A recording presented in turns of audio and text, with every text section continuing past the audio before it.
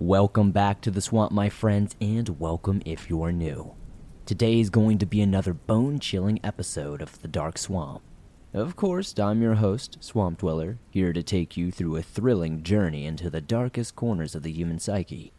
Tonight, we delve into the eerie realm of North Dakota, a place where secrets lurk in the vast expanse of the prairies and whispers of the supernatural echo through the night. As always, what makes this show special is that these stories come from viewers just like you. And as always, if you have a story that you would like to share in a future episode, be sure to submit it at swampdweller.net or the email you can find in the description down below. Now, without further ado, be sure to get ready for these creepy and allegedly true North Dakota horror stories that'll freak you out tonight.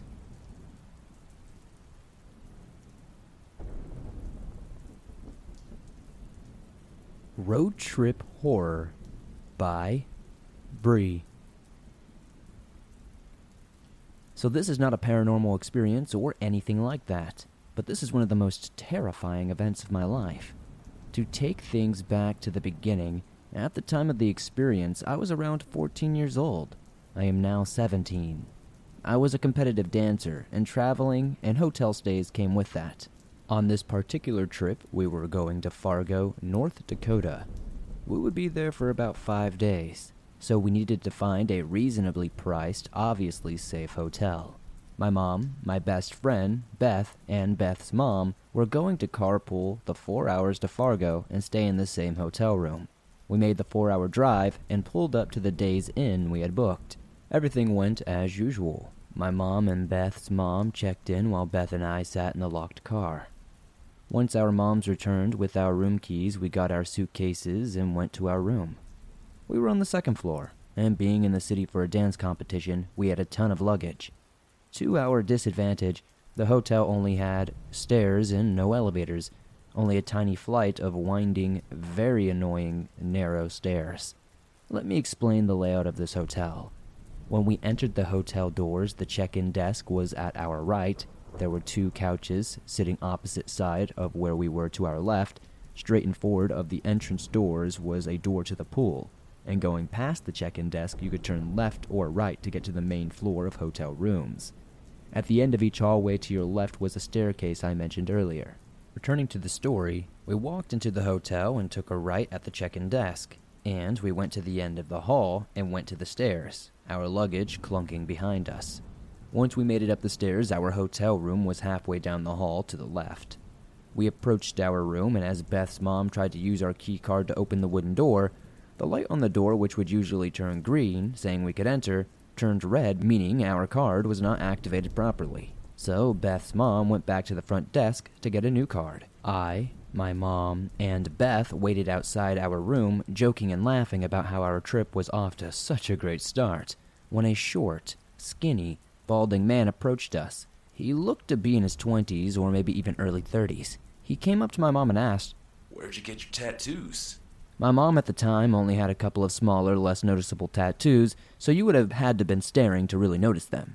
My mom responded, "Just from a few friends at home who do tattoos back home."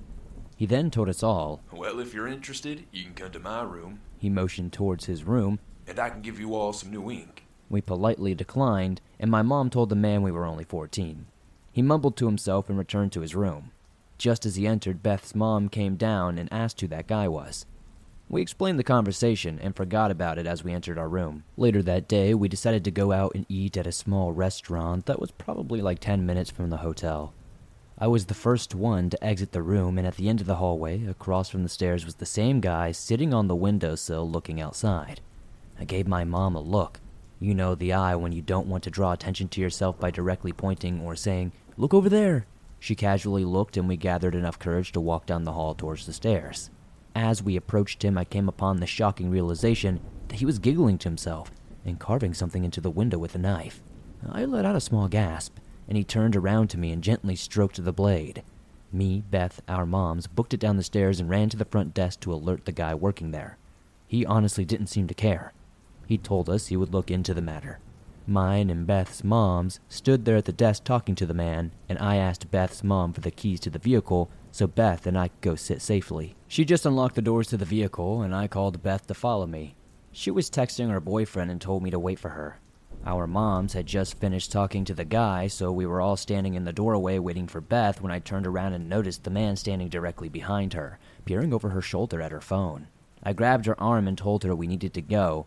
She kept resisting and saying she needed to respond to her boyfriend before we left because she wouldn't have Wi-Fi at the restaurant. Finally, I screamed, "Beth, get off your damn phone and move." We got to the car and got in. We drove to the restaurant, and Beth and I were hysterical.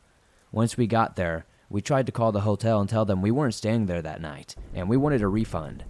The manager was reluctant and asked us to come back so we could talk about the situation.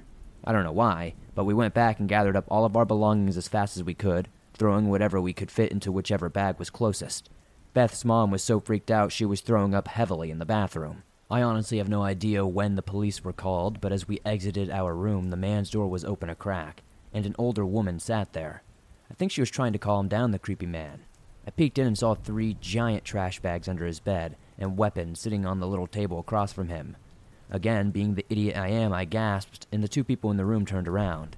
We quickly ran downstairs with all of our stuff and went to a new hotel, a very expensive one, unfortunately, but we felt safer. The front desk worker at the Days Inn was just a part-time guy, and his shift had already ended.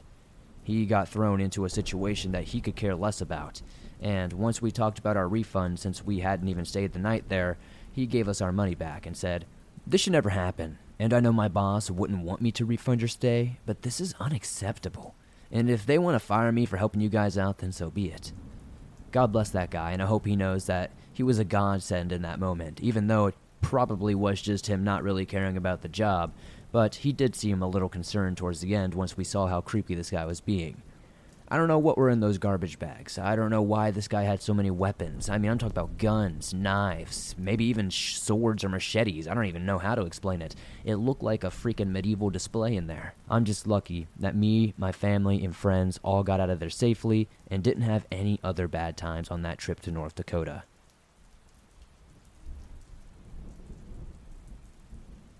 Hellhound Encounter by Dalrith. This story takes place roughly 1 year ago. One night I got off work, keeping in mind that I have and still have a bicycle as my primary method of travel. I can get up to 20 miles per hour while riding depending on the weather conditions and if I'm going down or uphill. I rode the most direct route to my apartment, roughly about 3 miles from work. While traveling down this road, I felt uneasy.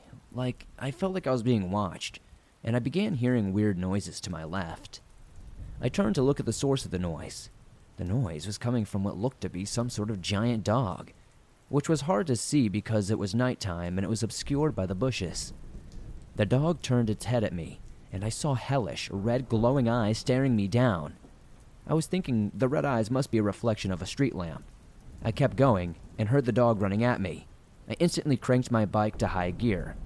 Now, I have solid legs from riding a bike everywhere I go in the city. This is the largest city in North Dakota. As I sped up, I could still hear the dog chasing me. I looked under my arm, and this dog was not a stray nor a coyote. This dog's eyes were glowing a deep crimson red. With every bit of strength I had, I got my bike to go faster and faster, easily breaking 30 miles per hour if I had to guess. I thought my legs were literally going to explode.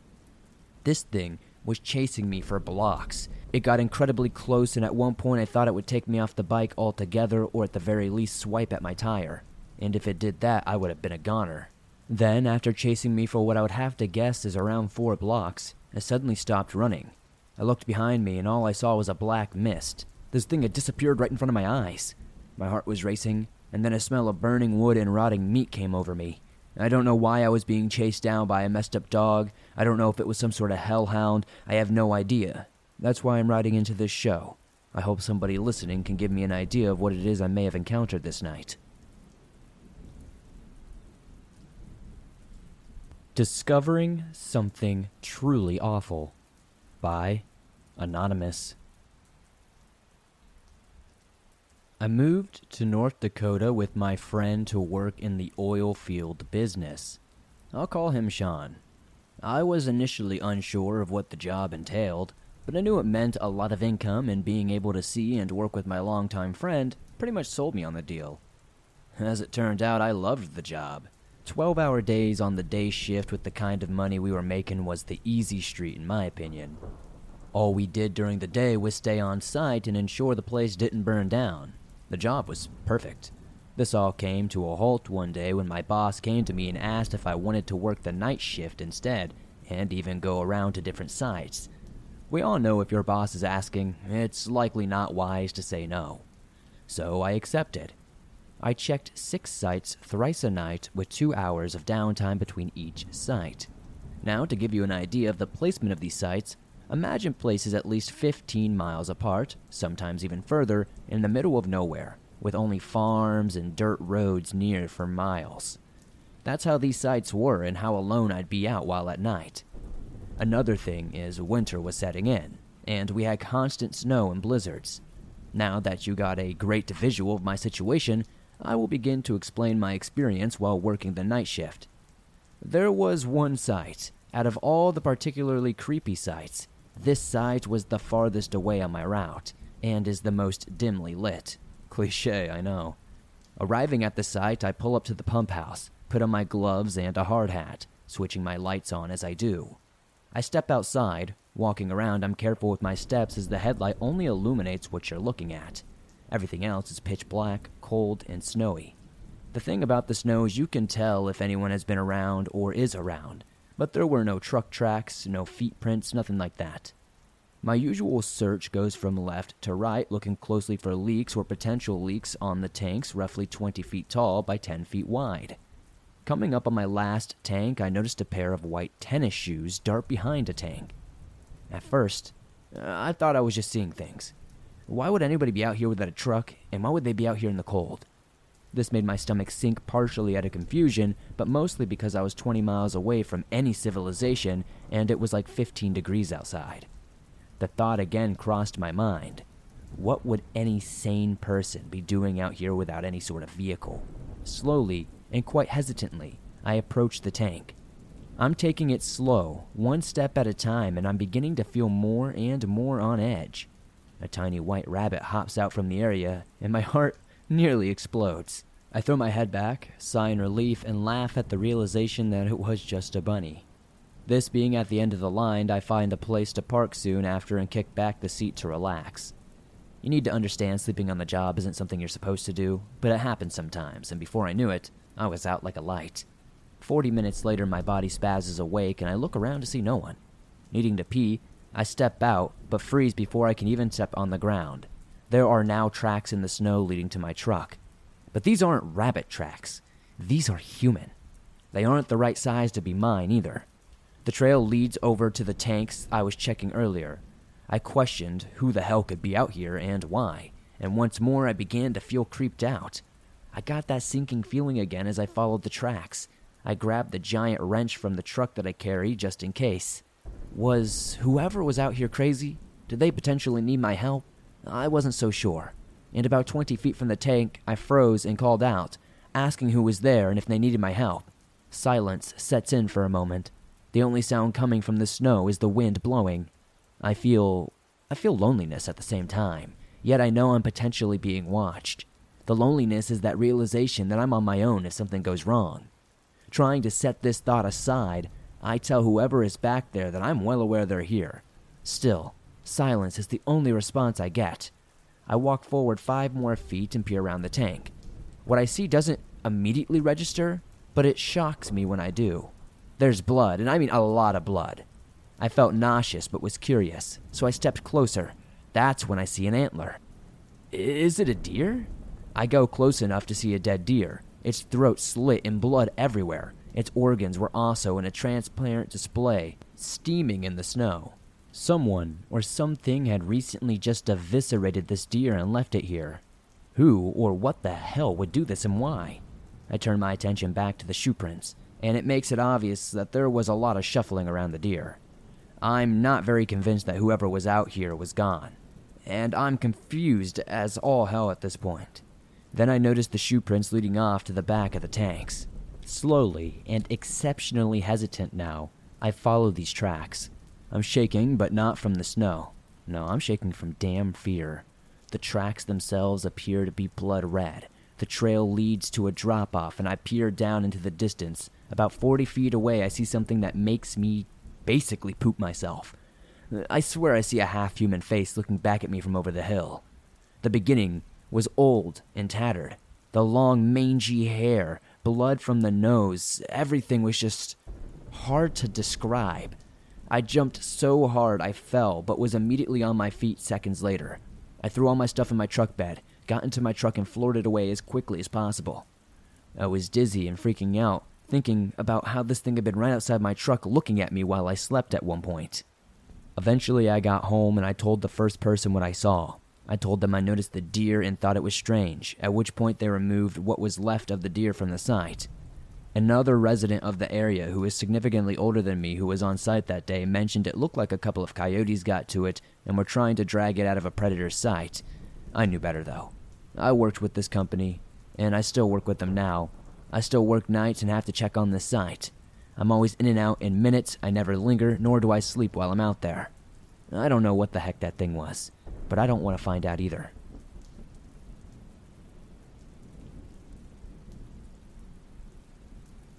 Small Town, North Dakota Horror Stories by Andy J.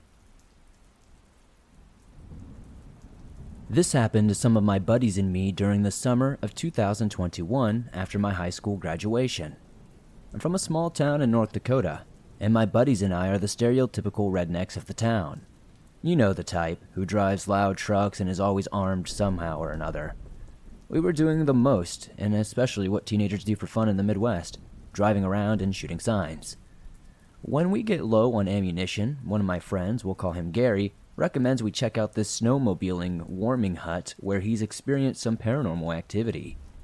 Now, my buddies and I are all Christians and are very religious, but we couldn't pass up on this opportunity either because we were also buzzed, or maybe it was because we were dumb teenagers with nothing to do. So, we arrive at the old shack and sit in my other buddy's car. We'll call him Larry. He has an F-150. We turn off the headlights and the dash and look and listen. Even though I didn't believe in the paranormal and was quite skeptical at the time, I felt reassured that I had my AK with me. It's important to note that in North Dakota during the summer, it can get pretty hot, and it's highly dark in the evening. We were all content, feeling good, when someone in the back seat suddenly said it felt like he was being watched. After that, he said something kind of weird. I flipped off the safety of my AK and tried to be aware as possible. And then suddenly they shouted, "Holy crap!" in the most terrified, helpless voice I had ever heard coming from them. He tells us to look in Larry's rearview mirror. What I saw was genuinely horrifying. In his rearview mirror stands this glowing white figure, roughly 7 or 8 feet tall. It's only about 30 yards from us, peeking behind a tree.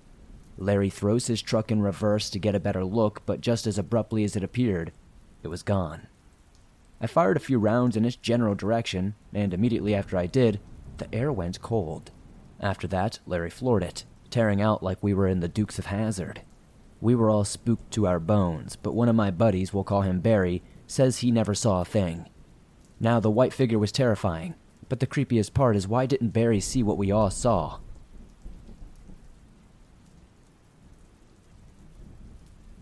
My most disturbing story at a fast food area. By Anonymous. My most disturbing story regarding fast food workers would be working at Burger King in my native of North Dakota. I was the go-to guy for any job the others didn't want. I was in high school then and usually worked around 25 hours a week to earn money to fund my extracurricular activities. I cleaned, cooked, washed trays, and served from time to time. But most of all, I was a magnet for odd things. In the 2 years that they were open before I started, they didn't have drainage issues, fecal issues, vomiting, or anything else. But lucky me, when I started, my first day consisted of cleaning projectile vomit from the kitchen. One of the cooks got ill during his shift and absolutely vomited everywhere, and I mean everywhere. But still we remained open and kept all of our tickets under our 10-minute max. Fast forward a few weeks and our soda/ice storage drain under the fridge stopped working. We had to move the fridge, clean out the drain, and the drain was full of gelatinous brown stuff that smelt like raw sewage. A few nights later, some kid had explosive diarrhea all over our dining area. He somehow hit 3 different tables and over a dozen chairs, and about 80 square feet of wood flooring. Shockingly, we stayed open, and I was forced to clean between cooking and poop, basically exposing food to who knows what kind of bacteria. I did wash my hands, I did change my gloves, but there's only so much you can do, you know? Another good one was when our GM found out we had a rat problem in one of the walk-in fridge units. The restaurant was closing for just a couple weeks because of our slow season, smack dab in the middle of one of those brutal North Dakota winters. One of the super smart shift supervisors decided to close the door with the rats inside. I don't know whether or not he had seen them. I don't know what really went on, but when I came back to open the kitchen, I found about 30 dead babies and a mother rat. This was bad enough on its own, seeing all those twisted up babies quiet with their mother nearby. But when it came to donning the gloves, picking up their little bodies one by one, and tossing them into plastic trash bags, it turned out one wasn't as dead as they appeared to be. The moment I laid my hand around the mother rat, she woke up. I have no idea how she wasn't dead. I mean, she mustn't had any food or water for quite a while unless she had somehow found a way. But she was alive and angry. She managed to escape my grip, but didn't drop to the floor. Instead, she sank her teeth into my hand before working her way at my arm, biting me viciously. I was screaming, trying to get her off of me, smacking everywhere, but every time I seemed to hit her, she buried her teeth in deeper. My flesh was absolutely feeling terrible. Smacking her only worsened the wounds as her teeth ripped and tore at my skin. Ultimately, I caught her with a shot that knocked her off and sent her crashing into the fridge wall. Then I stomped and stamped repeatedly until she wasn't moving, and her broken body spilled guts onto the floor. I had to have 19 stitches, and I had to get some tetanus shots and stuff like that. I was stuck in the hospital for 72 hours due to this, and honestly, I had to quit after that. But those are my stories working fast food in North Dakota.